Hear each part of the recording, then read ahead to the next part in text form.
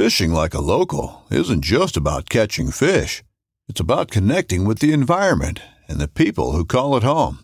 It's about hearing the stories and traditions that have been passed down for generations and sharing unforgettable moments with the people you meet along the way. Fishing like a local is having an experience that stays with you forever.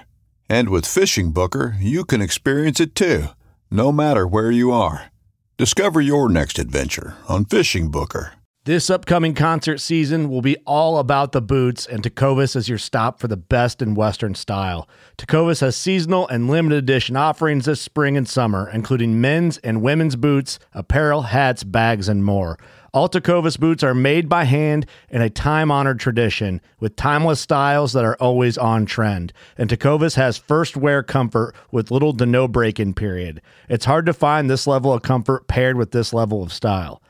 Stop by your local Tecovas store, have a complimentary drink or two, that's WCB style, and shop new styles. The smell of fresh leather and friendly staff are at your service. Many stores even have leather custom branding to make your boots truly personalized. And with regular live music and events, there's no in-store experience like it. If you can't make it into a store, just visit tecovas.com. That's TECOVAS.com. They offer free shipping on all boots, as well as free returns and exchanges, and ship right to your door. Go to tecovas.com and find your new favorite pair of boots today.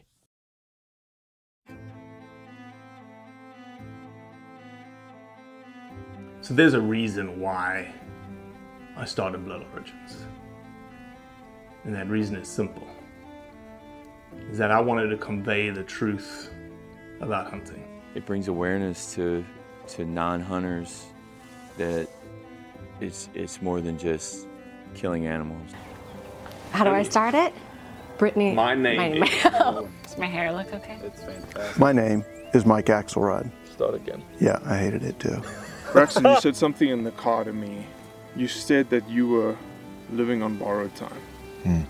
There's a perception around who hunters are, what we're supposed to be, and a feminist that works for a non-profit that is a hunter that has only eaten wild game for the last 20 years is likely not the thing that people think about when it comes to a hunter. Well, cheers. We typically have varying alcoholic beverages on these podcasts. It's the best way to do a podcast. Normally I'm drinking good whiskey. Yeah. Are you still whiskey? Yeah, today I'm like that's drinking your primary? a really good beer.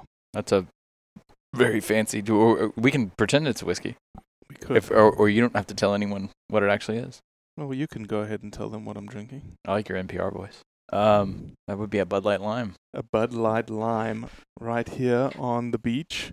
Your advocacy of the Bud Light Lime is a little zealous. However, it's not incorrect. Okay? It's not incorrect. I do feel like you might be preaching it more as a lifestyle brand. Right. But when you were at the beach, I think you and I agree, no one wants to be hammering down a, chocolate porter. Correct. Or anything like that. I did stay away from the White Claw. White Claws tend to be like huge in the hunting industry. Oh, really? Mm-hmm. Really? Here's a stat for you. Okay. The vast majority, no, it's not the vast majority. The largest consumption of White Claw in America happens in Bozeman, Montana. That is completely unexpected. Yep. If you would have told me Orlando, Florida.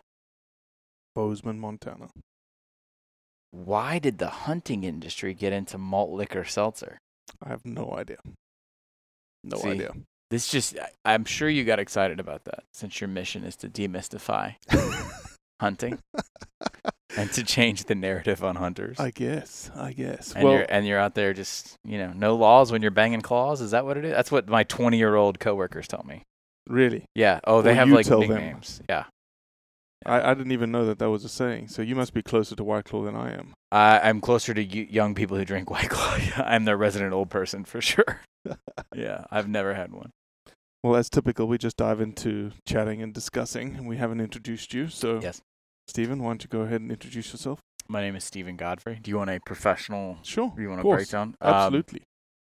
I've been a journalist for About 20 years. Mm-hmm. About 20 years now. Your famous come to fame was the... I made a television show about an investigation into the underground world of college athletes being paid.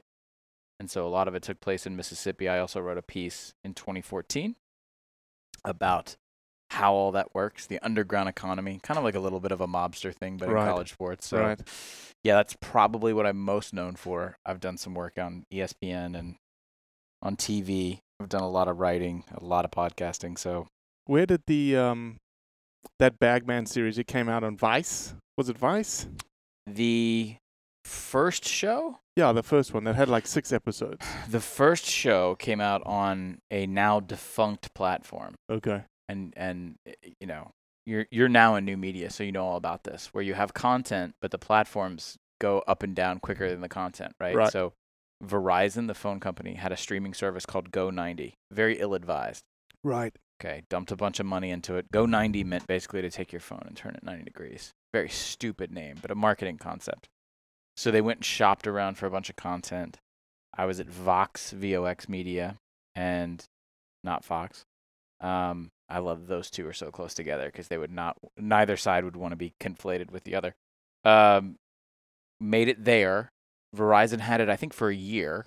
Right. And then when they shut down Go90, the production company bought it back and they kept it on YouTube. So you can go watch it on YouTube right now. Yeah. I remember watching it when it came out. When did it come out? 4 years ago? 17. Yes. So almost 5 years ago now. Yeah, when we started traveling for Blood Origins, I remember it coming out, and I was watching it in airports, waiting for the next episode to drop. It was excellent. Thank you. I really, really thoroughly enjoyed it. It was, and I'm sure you've already been through this now with the amount of content that you've done. You watch it, and you can't separate yourself from it. Sure. And you only see the crooked edges and the seams and the things that you want to fix. And so, without spoiling too much, with the intended publication date of this conversation, there will be some other things around the corner. You know, you always want to do it again to correct your mistakes. I'll put it that way. I remembered very distinctly, and what I loved about it, and I don't know if you've had this analogy put to you, but it was almost the Anthony Bourdain of really the way that you walked, the way that you were interviewed, the way that you walked down the street. Yeah, I'll take it. I was about. So here's the terrifying thing, because I always view. I think most of your audience, if they're hunters, they probably are outdoors. They're probably leading, I would say, a little bit of a healthier lifestyle than a working journalist. What I don't, look, make a television show, right? Dare to dream. Don't be the executive producer, writer, and on-camera talent on a television show while you're also in the middle of the actual investigation that the show is about. Wow. This was the really ambitious project was, you know, investigative journalism is not, if you made a documentary as it happens, it's kind of boring. It's a lot of phone calls. It's a lot of waiting. Sure. You know, it's just like police work. Yeah. And I grew up in a police family. And so I had a documentary crew following me around as sources are working with me or against me or not working out or what have you. And it was the most stressful period of my entire life. More than having kids, more than all of it I had. I mean, it was a mess sideways because you know when you make a television show or like when you're making content, you have an idea, you have a script or maybe an outline, or we're gonna do this. When you wake up every day and the crew just looks at you and goes, "What are we gonna do?" And I'm like, "I don't know. It depends on who calls me back." It was a very stressful time. So I look back and I see a very pale, very stressed out dude who's about 20 pounds overweight. He was drinking a considerable amount of rye whiskey at the end of shooting every day. So it was not romantic, but I am proud of the work we did, definitely. Yeah. It's different, you know. It's very different when there is a camera and recording things, and it is terrible. And in the hunting space, there is this fantasy, there is this ambition to be famous. Okay. And to become famous, whether you're an Insta influencer or you're a guy who's trying to make it, it means you have a camera crew with you. And unfortunately, when camera crews are with you, very often the authenticity of what you're doing disappears. And what's funny to me about that is every part of hunting to me, I put under the umbrella of the outdoors. So, and we can delineate all that in a second. Hunting, fishing, preservationist, just someone who goes and bird watches, whatever it is. All of that to me, if you are interested in the outdoors, it's a form of catharsis and release in the world that we operate in, because we're constantly staring at screens. To take a camera crew out into that place that really, I think, fulfills you in a lot of ways by virtue of the solitude and the ability to reflect while you're doing whatever it is you're doing. It seems like it's anathema almost to be worried about how is this going to look on Instagram when you're out in the woods. That would drive me insane. Yeah, I've seen some. It's just a sign of the times that we're in, unfortunately. But I've seen people like celebrate like the shot that they've made, but due to poor editing on their part, the ending part of the celebration was like, yeah. And then I forgot to cut the part where I just was like, oh, okay, let me just turn my phone off. And I was like, whoa, what just happened? Right. Well, it's got to be terrifying because you can't reshoot it. It happened. Well, you can. Oh, are you telling me now are we fabricating? Oh, of course. Oh no. There is no doubt that there is. There's very few shows. Like Will Primos had a show called The Truth. Okay. And that was what they said. They said there's no retaking. Right. If you miss the shot, you miss the shot. True documentarian Werner Herzog going out there. Yeah. Yeah. What it is it is what it is what it will be. This is the truth. Do you think that the hunting audience or any audience is aware of, because you're now working in the entertainment industry, more or less, right? Yeah, I would say so. Okay. And I'm one of the people, I don't really put media up on the sacred pedestal. We're a form of consumption like anything else. Yeah. And I've also worked in television, a couple other jobs. Do you think most people are aware of the fact that unscripted or nonfiction television, film, whatever, content is actually staged? The majority of it is edited to be something else. It is not authentic. No, I don't. I think that obviously I don't know. Shit, that's a good question. Because for your brand and the conversations that you and I have had just as friends, the authenticity is sort of the cornerstone that you want to build on. Correct. And so if you miss a shot or the lighting is bad or whatever. It is what it is. Right, it is what it is. You would hope at a certain point your audience can bridge over that because they have faith in you. They would rather it look a little messy. Right. And again, we talk about, like, I can see the seams and the crooked edges. And maybe, I wouldn't say they want it, but they respect it because they know then that there is a level of authenticity. Right. Instead of having that weird reality show feeling where you can tell it's all chopped up and edited to sort of create a dramatic moment that didn't exist. So the paradigm that you then face is more often than not, and luckily from a Blood Origins perspective, I really don't care about the number of views that I get through the hunting community because that's not what we're building it for. We're building it so that someone from the non-hunting space can look at it and go, oh, I never realized a hunter is like this or is like that. Right. So to me, the whole idea of views doesn't matter. And so the fact that we're so authentic and that we're not doing it for the likes or for the follows or for the engagement makes it more authentic, but also don't have to worry about the likes and the engagement and the follows. Versus on the counter, the reason why it's all chopped up, the reason why it's staged or faked or whatnot, is because that's what people like to watch, which drives your engagement, which drives your likes, which drives your follows, which drives... Well, if you had a reality show and everyone was nice to one another, no one will watch. Yeah, 100%. It's been proven, right? You have to manufacture all that. That's why is it scripted? No, but it's designed to create an artificial conflict that isn't real, right? It's friction because that creates drama. Oh, yeah. But in your space, to me, it's either real or it's not. Mm-hmm. Well, Because it of has to be from our perspective, from a Right. story perspective, from a heart perspective. It has to be either real or we've thrown a camera on you and we did not get what we wanted out of you, or we realized that there wasn't much there, and we haven't had one of those yet.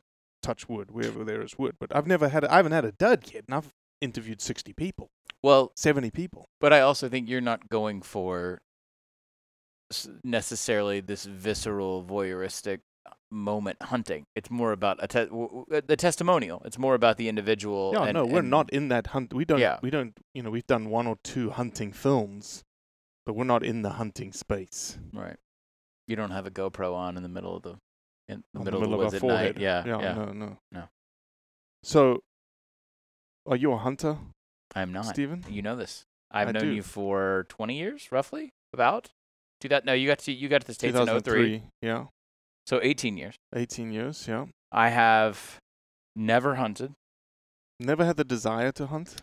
Oh, I've had the curiosity. Curiosity. Oh, definitely. You and I have had this conversation today. Actually, we Mm-hmm. were talking about. I like to maintain at least a working knowledge of almost anything I can, conversationally. Mm-hmm. It's something that I picked up from my old man. Where it's great to know a lot about things in life.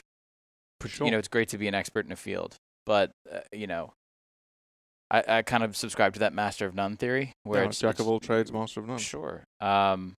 I want to, whether or not I'm an active participant in something or not, at least have enough to keep a conversation going. And so, to that end, you and I met in 2003 in Mississippi, North Mississippi. Yep. Big hunting culture. Sure. I'm originally from Georgia. Big hunting culture. Big hunting culture. However, my dad, most of my family is law enforcement, is police. Okay. And I don't want to paint with too broad a brush here because I know there's law enforcement listening to this. I feel like there's a decent amount of law enforcement, maybe in the rank and file, your local law enforcement. I think there's first off, I'm jumping way ahead. I think there's a financial hurdle to hunting in America, specifically in the South, that has been sort of imbued with a level of classism that takes the hunting element out of it.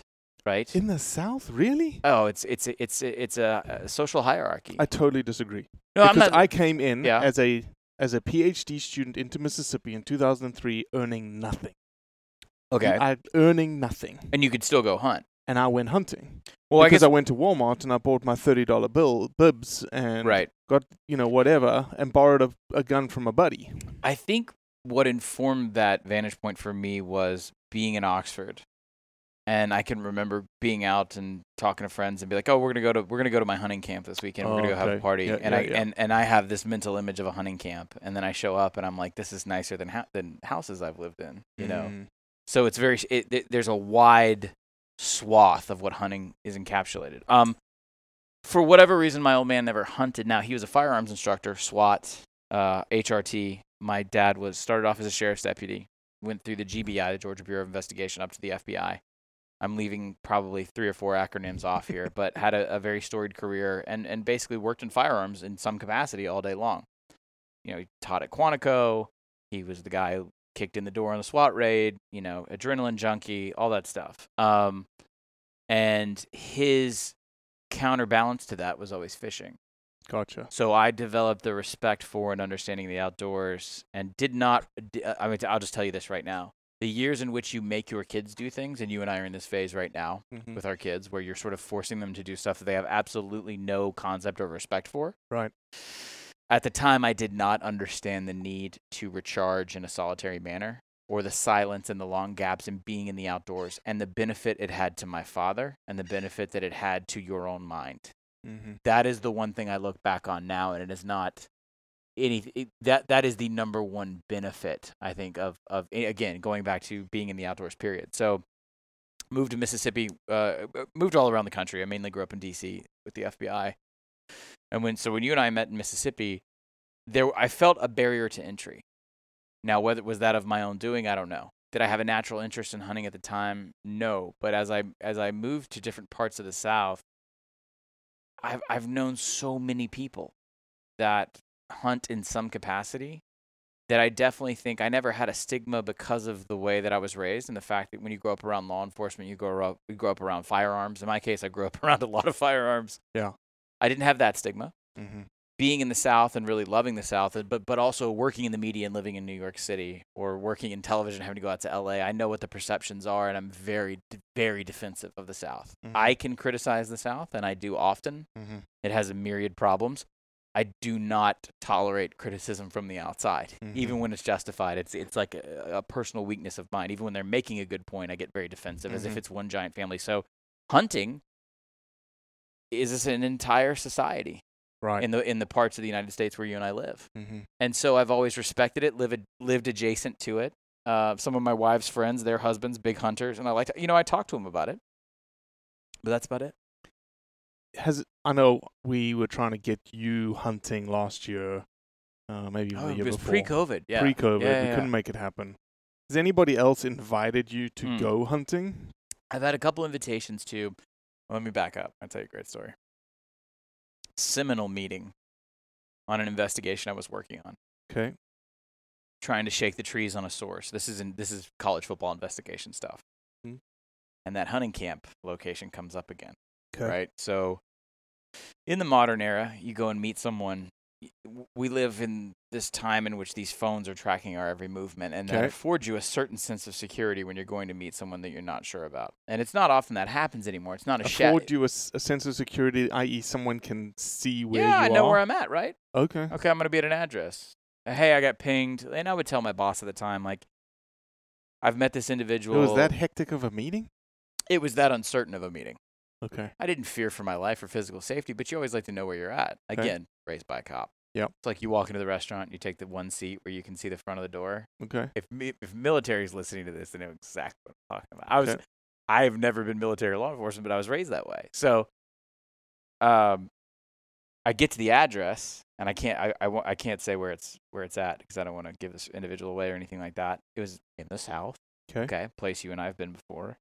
And then sure enough, I realized I'm meeting at like what amounted to be like a bait shop, and we were going to the hunting camp. And it was one of those moments where we drove, and I'm following this truck, and it's getting darker, and we go out to the hunting camp, and I'm thinking, this is sideways fast. Bad cell phone service, the whole deal. And then the same damn thing happens, which is we get to the hunting camp, and I walk in, and I was like, it's this 3,000 square foot palatial hunting camp. It was a duck camp. It was beautiful. And it was funny because that's the last time I've been in a hunting camp, was to interview someone who was working with me confidentially on an investigation. And he felt like that was where he would be most comfortable. And when you're in that line of work, and you know this because you're interviewing people a lot, you are trying to get someone at their most comfortable, right? You want them disarmed. You want them disarmed. You want them not to be too guarded with responses, right? To think reflexively and just go and sort of pour it out. Exactly. And so I agreed to it, and it was funny. But I will say there was like a 15-mile stretch there where I was like, "This is incredibly weird," because normally these meetings are, it's not like the movies. It's not that clandestine. I've had documents passed to me before where individuals didn't want them to be over an email server for various reasons.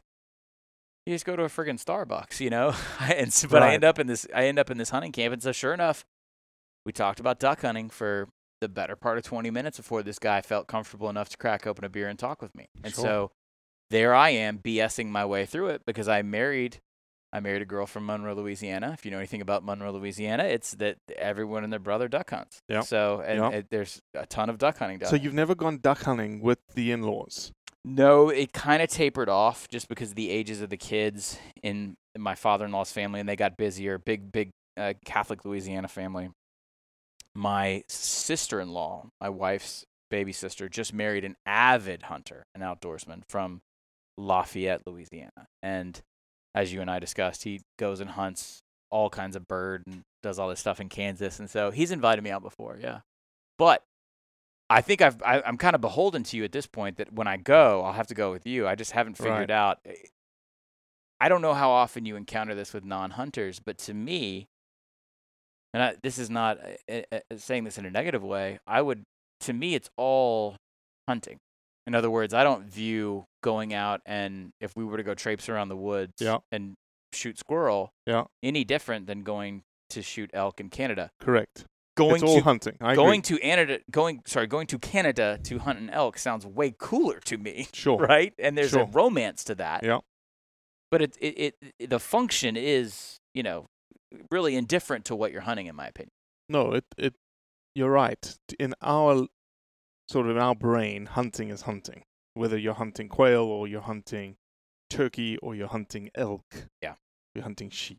It's all the same, and the characteristics sort of are sort of based in the foundation of woodmanship, sort of understanding the outdoors. And once you become a hunter, it's almost like a switch gets turned inside you, which is when you drive down the road and you see a field, you'll automatically be like, oh, what's in the field? Oh, there's a deer back there. Oh, how did that deer get there? Oh, he must have come out that back corner of that woodlot. Okay, maybe I should, if I was going to hunt that deer, I'd probably do this. And your mind just automatically flips that way. It's funny you say that because my sister-in-law called me to tell me a month or two before she got married that her fiance, they were in, I think, Oklahoma, where they live. And they passed over just a standard highway overpass. And he, without saying anything, kind of pulls over and gets out and goes and sort of views this terrain. And she's like, did he lose something? Did something go out the wind? She has no idea. But it was because it was exactly that. He saw something that, I guess, intrigued him on some patch of land that he could potentially go out and work in. Yeah. So you're a non-hunter. Definitely. That has a curiosity to go hunting. I definitely have a respect for it, and I will say this: I'm probably a bad interview subject because I'm very much at peace with the concept, even though I'm outside of the participation. No, it's not a bad interview subject. I wasn't hoping you to. Well, no, I could talk to a fence post, trust me. But I mean, like, it's the idea of. I think that maybe when I was younger, maybe when I was a teenager, I was in Washington D.C. for most of my teenage years. I probably bought more into the stigma of it being unnecessary or cruel. But keep in mind, this is the 1990s, the early 1990s. Think about the media consumption that was available. Yeah. And thinking about sort of the portrayal of a hunter in the media and what was out there. Right. Probably not a lot of fondness, probably not a lot of sympathetic portrayals when you think about it. Of course. I mean, it really just doesn't, when you think about you think about a mainstream television show years ago before there were 500 television shows, if there was a hunter or someone in camouflage, they're redneck, right? They were correct. They were poor. Correct. They were probably violent, probably white male. Right? It was just very much a very lower intelligence. Sure, definitely. And when I would encounter it reading. That was another thing too. I'm a writer, and so you get to a certain point, and it can be Hemingway or Faulkner, or it can be pretty much any aspect of Southern literature. I think you have to keep an open mind to it. It's the bottom line is it is ubiquitous doesn't even do it service. If you go 2 or 3 generations back, and you are white and Southern especially, and you are not of means, and what I mean is you're not from some sort of privileged societal, you're not Charleston money, or you're not New Orleans money. Like, this is an incredibly long-winded way of saying, like, my bloodline is good Georgia white trash, and so the idea of me and my generation looking back and saying, oh well, hunting's cruel or hunting's unnecessary. Hunting was a functional part of life on a daily basis, less than 100 years ago for the people in my bloodline. Oh, absolutely. No, and I've heard someone say that we're probably a generation away from our kids not knowing how to camp. Oh, without a doubt. So we're shifting. The whole society's shifting. And in my brain, and this is where I want your opinion, in my brain, the reason why hunting is getting such a bad rap is that society, when I say we, society is getting more and more and more disconnected from, dare I say reality, but more and more disconnected from the outdoors and Mother Nature and what Mother Nature does, and that Mother Nature is cruel and she's violent, and most importantly, that death is inherent to life. Yes. And so you get sort of sanitized now. I think the vast majority of society gets sanitized or is sanitized away from death. And so when they see death, like a hunter killing something, that's bad. Sure. But they don't mind going to steakhouse. Yeah, but there's no death involved with that, though, Stephen. Well, the other thing is this. You bring up a good point. There's no death in death anymore. We're selling $50,000 caskets that are airtight. For what reason? Mm-hmm. My parents have been so insistent as they enter a particular phase of their life. I know I'm 40 and my parents are in their late 60s, but I think because they went through this with their family, they said, when we die, they were so angry about the cost associated with funeral services because it sort of cauterizes death. Mm-hmm. Buying all these fancy things for funerals. My dad has jokingly said, like, put me in a hefty garbage bag and throw me in the river or whatever. Like, I'm part of the earth now. He says that because he has an incredibly firm relationship with his faith. Yeah. And he doesn't think about the corporal. He doesn't think about it. I mean, to him, it's nothing. Yeah. But we've gotten to where we don't want to address death in any possible manner, right? Right. That we don't even want to. We especially don't want to think about the functional death that we're causing just so we can roll through the drive-thru every day. Nobody wants to think about the bolt in a cow's head, but damn, I sure like going to Whataburger. Yeah, 100%. So in your, you live in the media world. Yes. What do we need to do from a hunting perspective as a non-hunter? You're looking at it. What do we as hunters need to do to change perceptions or change narratives? Wow. I think there's a variety there. And this is me spitballing. I didn't make a list or anything. I would say, first, it's the variety of it. And it's not so much as... I had a negative connotation with hunting because for a while it was, to me, a class-based thing. See, you came to the States and you knew how to hunt because you are from... I did not. You didn't know how to hunt at all? Negative. But you grew up around the hunting culture? Nope. None. Came out of a town of 8.5 million people. It was as if somebody was coming out of New York City and was going to live in Oxford, Mississippi for the first time. Okay. All right. So I'd shot shotguns. And I'd been in the game ranging business, so I knew how to handle a rifle and stuff like that. Right. I remember you had an outdoors you had experience in the outdoors in a way I think the average American did not. Correct. Okay. I'd give you that. I think that accessibility and variety have to be... I mean, look, I could say that about any business in America. But before we get to the stigma of killing, right, which is sort of the bigger... It's kind of the mountain to climb, I think, when you're talking about media narrative. Accessibility and variety are two huge things because it was always sort of drilled into me, and it was very visually evident that this was something that you either the very, very poor did or the very, very privileged did. Okay? And the very, very privileged did the buckboard quail hunt in the beginning of A Man in Full by Tom Wolfe, which is about the society in Atlanta, or the very, very poor, went out and shot squirrel and rabbit and made a stew. Right. And we make those jokes because my wife's from Louisiana, but like that, there's an inherent culture in that. Well, people will go out. That's hunting. If you go out and, shoot varmint. And so there was nothing in the medium, right? There was nothing casual about it. And I don't know if I wouldn't be surprised if the hunting community said to me, we don't want to be considered casual and we don't want to break down certain barriers, but it is from the outside a closed society. Okay. So you're either born into it.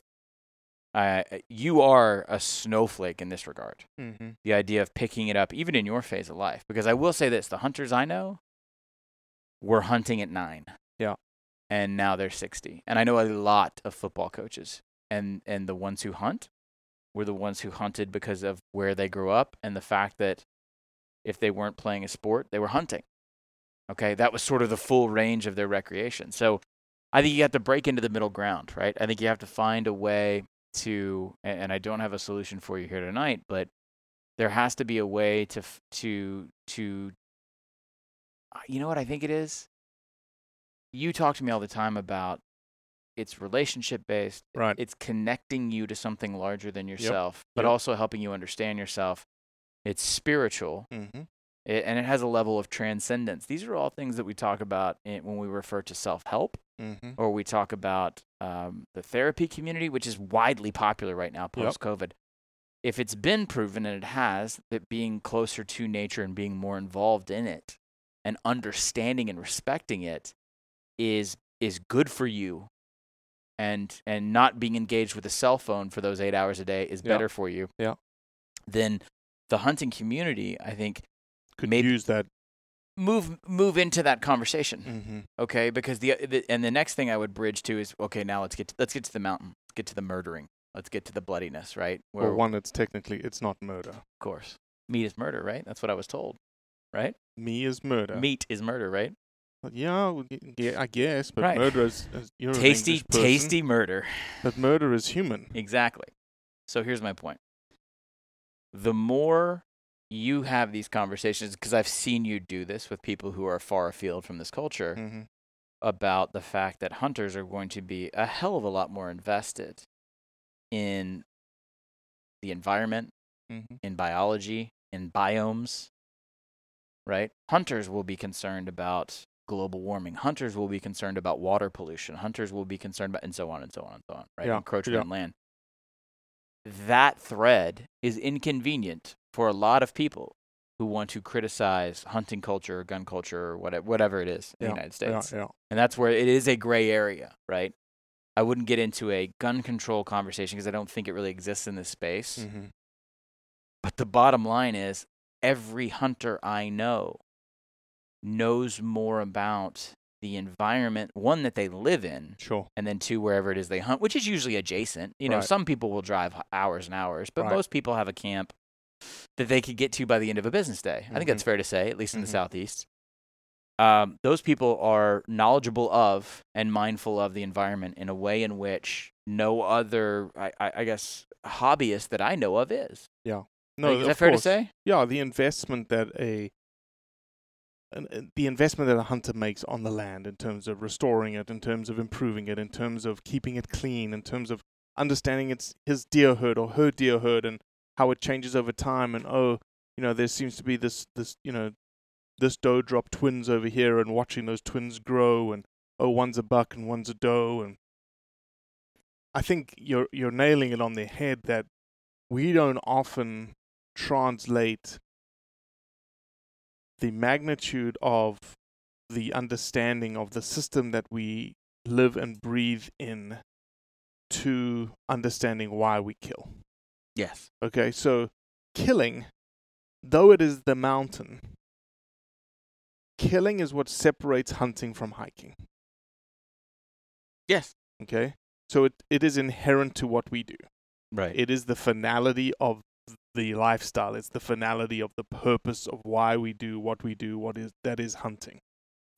I think that generationally, we're in a bit of a pickle here, regardless of hunter or not, because we are now finding newer and crazier and just completely illogical ways to tell ourselves we're going to live forever. We're an aesthetic culture, Mm-hmm. okay? And I could go a million different directions with this, but I think if you're listening to this, you can probably instantly relate to something. Maybe it's someone who's completely wrapped into the aesthetics of social media, or someone that's worried about plastic surgery, or someone that's so dietary focused beyond belief because they think it's going to add 20 years to their life. Hunting, as you just said, brings you face to face, all five senses. Yep. In the most visceral way possible, to the end of things. Yep. To an end that we have yet to, one, fully understand, and two, accept. Mm-hmm. Most people don't like to talk about it. Mm-hmm. Again, painting with a broad brush, most hunters I know casually have a pretty good firm handle on the concept of, I am not going to live forever. Mm-hmm. I'm not going to be around forever. Mm-hmm. And I think that most other aspects right now of society, people are moving away from the idea of, no one wants to think about death. And there's a rationalization that occurs in a lot of people. Well, if I go out and kill something, what does that say about me? Why do I deserve to live? Right? These are the kind of conversations I've heard from people far afield from the hunting culture. So how do we bridge that gap then? Because death is inherent to what we do. Mm-hmm. Death is now being sanitized out of Sure. the non-hunting majority's culture. I like what you said a second ago about separating it from a hike. So let's start with the hike. All right. People are spending an insane amount of money and this was pre-COVID, and I believe it'll be even more so after the pandemic is really over across the world, to travel, to have experiences. Yeah. to have those tangible moments that are usually attached to something like the outdoors, something, maybe go to Yellowstone and see the geyser, go to the Grand Canyon. I think that the closer you get to nature, to me, that's the next step, right? So if you camp and you go and you hike, like you're never going to sell me on going on an 8-mile hike. You know, if you and I have been friends for a long time, but if hiking was your thing, that hiking's your thing, that's great. I love to have friends with a diverse sort of range of interests, but this is something that, you know, that is a hobby. This is a lifestyle for reasons, because I think, and this is me putting words in your mouth, there's a functionality to it, a spirituality to it, and it harkens back to something that's far more psychological, primal, right? Hiking is moving your body. So my point is, and I'm meandering, get back to nature first. Yeah. Understand and respect it. And then I think you can move people in that direction. I really do. I mean, the other thing is this. This is a dodgy subject. We're talking about gun culture. We don't shy away from guns in any aspect of our culture. We condemn gun violence, right? But video games, television, film, et cetera, et cetera, et cetera. Yeah. Right. We as Americans identify, I mean, you know, children inherently are making the gun motion at a very young age, regardless of how sanitized you keep their media consumption. Yeah. So this idea that I find it to be a hollow argument against hunting, that people are, oh, well, you know, I'm out there with a gun. Unless you are fundamentally averse to firearms, and there are some people. Sure. By and large, I don't think the gun is the barrier. I really don't. Right. So I think the next thing is this. You have to preach the understanding of the wildlife that you are hunting. Okay? So you and I, again, we're friends, so we've had casual conversations, and we'll talk about what you do. But most people don't understand population control or 100%. culling or management. Yeah, absolutely. Yep. They don't understand that, well, one, that hunters are probably going to protect and preserve certain species. Right. Okay. But two, also what the effect of, if left completely, correct, you know, completely the consequences, unmanaged. And so those are uncomfortable conversations. Yep. Because things are cute, right? Yep. We cartoonize everything. Yep. It's consequence. We talk about consequence all the time. And unfortunately, again, our hunting culture, our hunting community really doesn't think about those kinds of things because they don't have to. Right. Because they're very introspective in terms of, I'm talking to other hunters, and really, so at the end of the day, all I'm trying to do is show another hunter how good a hunter I am. And so I've got this big, you know, trophy shot of an animal, instead of thinking, and that's what we keep saying, the savior to hunting is going to be thinking, putting your thinking through a lens of what a non-hunter sees or will get when they engage with you. Have you told them about the amount of time that you spent doing habitat restoration work? Have you told them how many deer you actually passed up before you shot that animal? Because a lot of people would think, oh, that he just walked out and shot that animal and here it is. Versus you probably sat for 100 hours this season waiting for this one moment. Right. You know, invested all that time and effort and energy into doing that. And you probably saw 150 deer. And why didn't you take that? Why didn't you kill all 150? All right, I will throw an asterisk in real fast. Part of the barrier to me not having hunted was in Mississippi specifically, deer hunting is, I think, the most popular. Is that fair to say? Okay. Yep. No, I will say this. Nothing about deer hunting appealing to me. I can so see that was the first one. That was the first time where I was like, I really don't want to go sit in a deer stand. Mm-hmm. No, I have no affinity for the damn things, because if anyone's driven at night across the southeast, like, it's not that. Yeah. It was just the approach. That is only meant to be a humorous aside. That was the only time where I thought I'd rather be waist deep in cold water in January, somewhere in Louisiana, you know, with God knows what floating next to me, trying to shoot a duck, than for whatever reason the deer thing, it never clicked with me. So I think the issue is this. You are asking questions that most of your brethren have not thought to ask and do not feel it necessary to answer, because proselytizing is how you build a faith. We know this, Yeah. right? It's one of the few fundamental tenets of the world religions. Certain world religions, they don't proselytize quite as much, Judaism. But bottom line is, if you're building a faith and you're building an understanding and you're building a shared belief structure, it can be politics too, you proselytize. You go out and you spread the word. Correct. Most hunters I know don't do that. Most hunters I know, I think, again, kind of going back to my old man going out into the woods of Georgia, I think it's a release. And I think it's a little bit of a defiant identity for them, because it's some of what I've come across working with,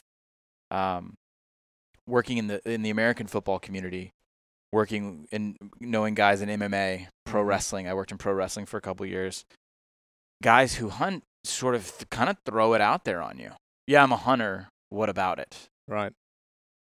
If we're really working on this, you are more of an ambassador than I've ever known of anybody in the hunting community, right? Because I think you're the only person I know who's ever been like, well, what can I do to like get you to come out and experience this? Most people in the hunting community I've found are borderline proud when people say, I have no interest in hunting, right? So they have More for me. More for me. I have this secret you don't know about. I'm closer to nature. I'm more of a man. There is a masculinity aspect to it, which is kind of funny to me, because watching some of your content, you can disabuse people of that pretty quickly if they pay attention. But I think more hunters have to want to do this.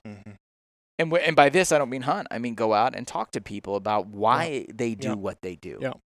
No, and it's so difficult to get them to do it in the right way, right? Because they're almost, their natural reaction would be, I hunt, and if you don't like it, I don't give a damn. Exactly. Because this is my right. Yes. And this is what I do, and I don't care. Right. Versus, again, the thing that we keep saying is, okay, if you just had to stop and think for a second, and the action that you're about to do, or the engagement, the way that you're going to engage this individual, will determine whether or not hunting is around for your kids and your grandkids one day. Yes. How would you approach it?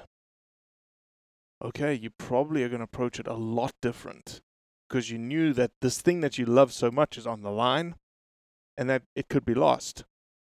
But, unfortunately, to your point about our community, we're so introspective that we don't ever think in the long term. The long term is next season. That's about as long term as we think. We don't think about, this lifestyle needs to be around for another 50 years. Sure. And what I'm doing right now isn't helping that. Well, we've talked about the Rogan thing too. I think another aspect of this is specifically meat consumption. And you and you just... Well, this happened in COVID, of course. You and I have the roof. We've kind of joked about this, whatever, like killing your own meat, knowing where your meat came from. Mm-hmm. And I think celebrities like Joe Rogan are a good example of that, where let's go stem to stern.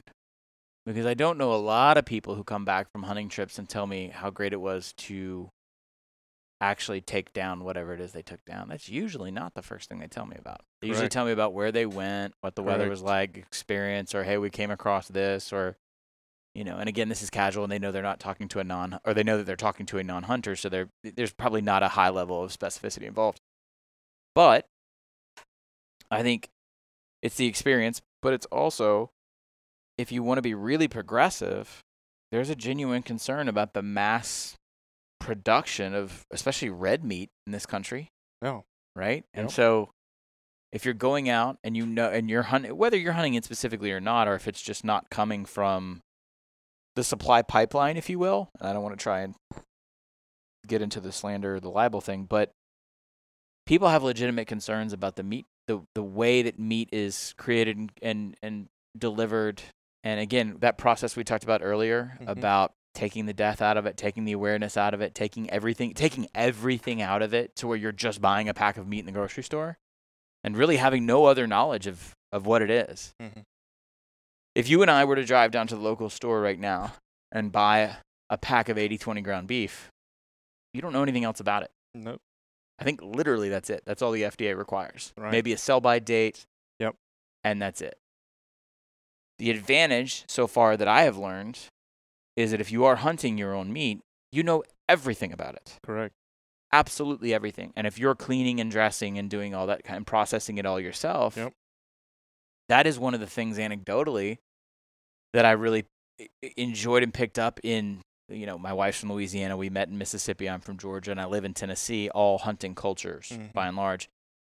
All of those states I just named, someone will come by at a particular time of year and drop off deer meat. Yep. And if I know the person, I trust it implicitly. I should probably trust it more than supermarket ground beef. Right. 100%. And that hasn't been addressed at all. Because again, I think this is something hunters know. It's part of y'all's culture. Sure. But you don't have a reason to proselytize. Yeah. And it's just doing simple things. I asked you the question, what can we do? I have some crazy ideas. Like, for instance, the cost. The cost of an ounce of red meat hunted is probably ludicrous. Yes. Okay, it's probably, I wouldn't even, $100 a pound. Probably. $150 a pound, $200 a pound, right? It's probably the most expensive meat that you could get. Right. Yet, we as hunters want to give it away. Right. We don't want to hold on to it. We want to give it away. We give it away to people, right? But then I've never heard of someone going to the grocery store and buying 20 ribeyes and giving them away. It doesn't happen. I'm glad they do, I'm glad the former, not the latter, because almost every year my wife ends up making deer sausage gumbo, and it's one of the best meals of the winter. I think my assumption is that it's not about the meat. And I also think that hunters are fulfilling a primal function by going to their neighbors. I mean, you think about it this way, Robbie. It doesn't happen a lot in society. We hope it doesn't happen again. We've joked a little bit about how crazy supermarkets were at the beginning of COVID, but let's just say you have a bad weather situation. Yeah. You have a hurricane in Florida, you have an ice storm in Arkansas, something like that. For a hunter to swing by to their neighbor's home, maybe they're disabled, maybe they can't get out, maybe they're elderly. Happens all the time. Right? And say, hey, here's 3 pounds of deer sausage. Yeah. Or here's duck or whatever. It doesn't matter. That is the difference. You're getting down to the sustenance and sort of life and death thing. I don't want to be too dramatic about it, but it's true. Yeah. Right? People pass away all the time in bad storms because of their inability to get some of those creature comforts that they rely on. So I think when hunters do that, I think it fulfills something in them. I read a lot of Norse history, and the hunter in those religions, in the pagan religions, plays a big role because it's essentially provider, right? It gives to the people. So a little bit of a tangent, but I think the hunters would probably agree that they liked to do that. No, they don't care about paying for totally agree. Yeah. Totally agree. I think we do a terrible job of showing it. What? Why are we not showing that, right? Why don't you take your cell phone in a selfie mode and say, hey, I'm walking down the street with some deer meat and I'm going to give it to the neighbor? Well, because I think also a lot of this is just disassembling some male psychology thing here too. It's probably not in the average hunter's wherewithal to be that kind of ambassador. They could. You're saying they have the potential. They have the potential, but they're not thinking that way. No, is what I'm saying. They never have. They're thinking more of. Well, Robbie, when's the last time we as a society celebrated the hunter? No. When was the last time in America, or hell, but well before this country existed, we celebrate the hunter? It's not. It's been generations. I told you earlier that hunting was presented to me anecdotally, socially, as either the occupation of the extremely poor or this sort of plaything of the extremely rich. I think about how far a cry that is from our real ancestors, right? When you go way back. Right. The hunter was the most important member of any tribe on any continent. And so that's another issue, right? We think we've replaced that. And so I think it's incumbent upon you, the hunter, to explain passionately but patiently, emphatically but with empathy, why Monsanto and ConAgra and McDonald's have not replaced going out and taking down a bison or Right. elk or whatever, whatever. Right. Yeah. No, I agree. Because from the little bit I know about it, I can see some good there. And Right. from the little bit I know about the conservation efforts, I know there's good there. Mm-hmm. I do find it funny that hardcore pro-environmentalists, and I would consider myself someone who votes with an environmental concern pretty high up the list because I'm worried about my grandkids all being born with asthma, right? Mm-hmm. Mm-hmm. Because I live in a major city. I live in Nashville. I can only imagine if I was raising kids in LA right now, right? Right. Those people that are at the forefront of these conversations hunters would probably be the last group that they would embrace. Yeah. But there's a lot of shared information. There's a lot of shared passion there. Yeah. So I think both sides kind of probably put their pitchforks down. Yeah. Because there's a lot of the rest of us that are just going from one air-conditioned building to another 7 days a week. We go to an air-conditioned building with a steeple, some of us do on Sunday, Mm-hmm. or that's it. That's or we pay to come to a beach. Yep. We pay to go to a lake. And what do we do when we get to the beach or the lake? We boil it down to its bare, like, we're going to go out and put the chair down and we're running the waves, and then we run back into the air, We don't have, I honestly think we don't have a good relationship with the outdoors. I know I don't. And what kills me is that I know every time I'm in the outdoors, regardless of the season or where I'm at, I am mentally better for it Right. after the fact. Correct. So I can only imagine coupling that with something as visceral, and this is kind of a writer's term, but there's a narrative to hunting. I can only imagine what that's like, Yeah. It's game changing. So I just got to figure out what I'm going to hunt. It's game What do you changing. recommend What do you recommend if you're coming in flat? It's like going to Waffle House for the first time. How do you explain Waffle House for the first time? It all depends, man. It all depends on, I think, for someone like you that you said the deer hunting is not what I want. Sounds like you want something social, and there's plenty of social type hunts. That's why I said I wanted to take you quail hunting. But you also know that I'm not a huge fan of people I don't know. That's correct. Okay, so quail hunting. That's why I said we need to go quail hunting. Okay. You need to go quail hunting with me, and we go with Ratty and people that you're very comfortable with. Yeah. And it's almost like, and there's a, If I go up to somewhere like Canada, like if I go and do the big one the first time. Okay. Which is sort of my mentality. It's a stupid mentality. Grant you this. Yeah. What am I hunting? Elk? In Canada? Yeah. Bear. Black bear, Actually go probably. hunt a black bear. Oh, yeah. Okay. Yeah, there's a very good population of black bear in Canada. And Okay. Hunt them hard, and you'll All right. see a bunch of bears. You'll see a lot of bears close. Yeah. Up close and personal. Okay. All right. Yeah, there's, again, it's. I have been informed I don't want to hunt a boar. Why not? Pigs? Why not? Apparently they're tough and mean. They're tough and mean, but they're freaking tasty. Yes, pigs. Pigs Like are. I can confirm a pig is tasty. The pork tasty. chops that I've gotten out of wild pig is the best tasting pork chop out of Texas I've ever had. Okay.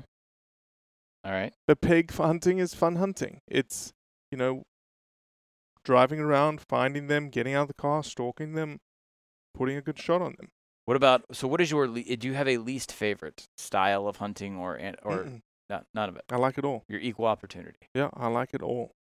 I wrote an article as me trying to be a journalist once back in the day. I said like versus love. Okay. And I used to be a like to hunt kind of guy, i.e. in duck hunting. In duck hunting specifically, the worse the weather, typically, the better the hunt. Right. And I have heard this. I was like, oh man, it's raining. I don't want to really go hunting in the rain. I want to be comfortable. I don't want to be too cold. I want blue skies. Let the birds come in, shoot a couple of birds. Oh, I like to hunt.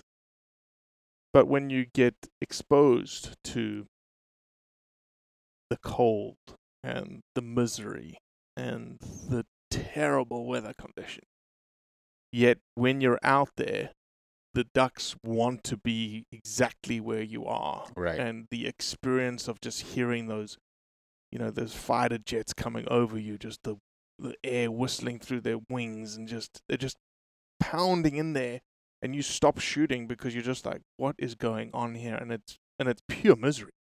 Don't get me wrong, you're uncomfortable, you're wet, you're everything. But you're like, wow, this is why we do it. And you almost transcend from liking hunting to loving hunting. So it really, they all have different aspects. Turkeys, it's all about the call, and then elk is like turkey hunting on steroids, and then the sheep hunting is all about the mental and physical aspect of the hunt itself, right? It's finding the sheep at 8,000, 9,000, 10,000, 12,000 feet after 8 days looking for a legal sheep and taking that sheep. You know, so that's the extreme sport sort of version. Everything from a social walk through the woods, shooting quail, underdogs, to whatever you want. So what you're describing to me is again a wide array of experiences. Mm-hmm. I think it's incumbent upon your tribe, if you will, to display as much of that diversity as possible, because it cannot be, you know, a Billy Bob with the orange vest, right, and the pickup truck. There's more to hunting than that. Yes, I say that as a certified generational white trash from Georgia. I have a 20-year-old pickup truck, but there has to be a variety to it, right? Because that's the other thing too, that you know, when everyone hunts something specific. I found, you know, everyone has a thing. You're probably the exception in that you're sort of agnostic and do it all, but most people have the thing they do, mm-hmm. right? And so a better display of that, I think, is a big thing. Yeah, it's funny because I knew I was inherently interested in the experience without having any interest in the experience, like on a subconscious level. I don't know if you remember this. There was a book when you and I were in Oxford at the same time. It was like a coffee table book of photography of the state of Mississippi. It was called Mississippi. Okay. Real, just exactly what, if you have any experience in the state of Mississippi, you probably can start rattling off all the places that there's photos of. The square in Oxford, juke joints in Clarksdale, et cetera, on, you know, the wetlands on the coast, et cetera. Mm-hmm. And then the same photographer that had that book, I think the following year, came out with another coffee table book. And I loved the Mississippi book. I gave it as a gift, and, you know, it was really beautiful. And I think it's still on our coffee table. And then I very naively, the next year, there was a book, same photographer, same style book, same font, if I have this correct. And it was called First Shooting Light. And I thought, oh, damn, he has a second book out. Photographer has another book. Because I thought First Shooting Light meant the light, the aperture that you need to shoot a camera. Sure. I've shot, you know, when I worked in newspapers. I did not understand that it meant First Shooting Light. But I flipped through the book and still didn't figure it out. And I was like, God, these places are so beautiful. Mm. The book's about hunting. I mean, I was halfway through flipping through this book before I realized that this was just about photography related to hunting in Mississippi and the Delta. I think it was, Arkansas and West Tennessee. And so I'm interested in. Mm. You know, all the places that whiz by when you're on these interstates? Yeah. That's the place where I feel like I could probably stop and take these little black mirrors that we all carry around and shut those off for a while and come out clearer of mind and better for it. Yeah. Well, one day we're going to do it. Yeah. And we'll, as we said, we'll record it, and it'll be good testimony to what you experienced, and absolutely whether it changes you or not. Yeah. Well, I appreciate you. Thanks Steven. thanks for having me. Is everyone aware of your soccer connection too? Mm-mm. You're a color analyst. I was so proud. I remember putting it up on my Instagram. You were a color analyst on the SEC network. That's correct. For multiple games, right? Multiple seasons. Yeah. Yep. Look, if you watched any soccer on the Southeastern Conference Network and you heard a South African, slightly Australian accent, that was you. South African accent. No Aussie in there at all? No Australian. Very proud of that. You were quick to correct me. Well, that's it for today. Correct. All right, we're signing off. Appreciate you listening, as always. Leave a review, share it with your friends, and most importantly, do what's right to convey the truth around hunting.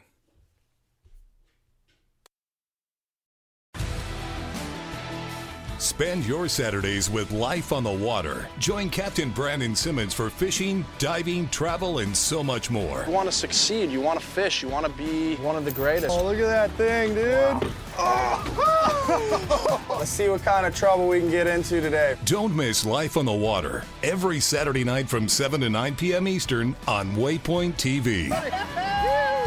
The destination for outdoor entertainment. Join Captain Justin Leake and Meredith McCord for the best fishing action along Panama City Beach. Tune in to Chasing the Sun every Sunday at 9:30 a.m. Eastern on Waypoint TV.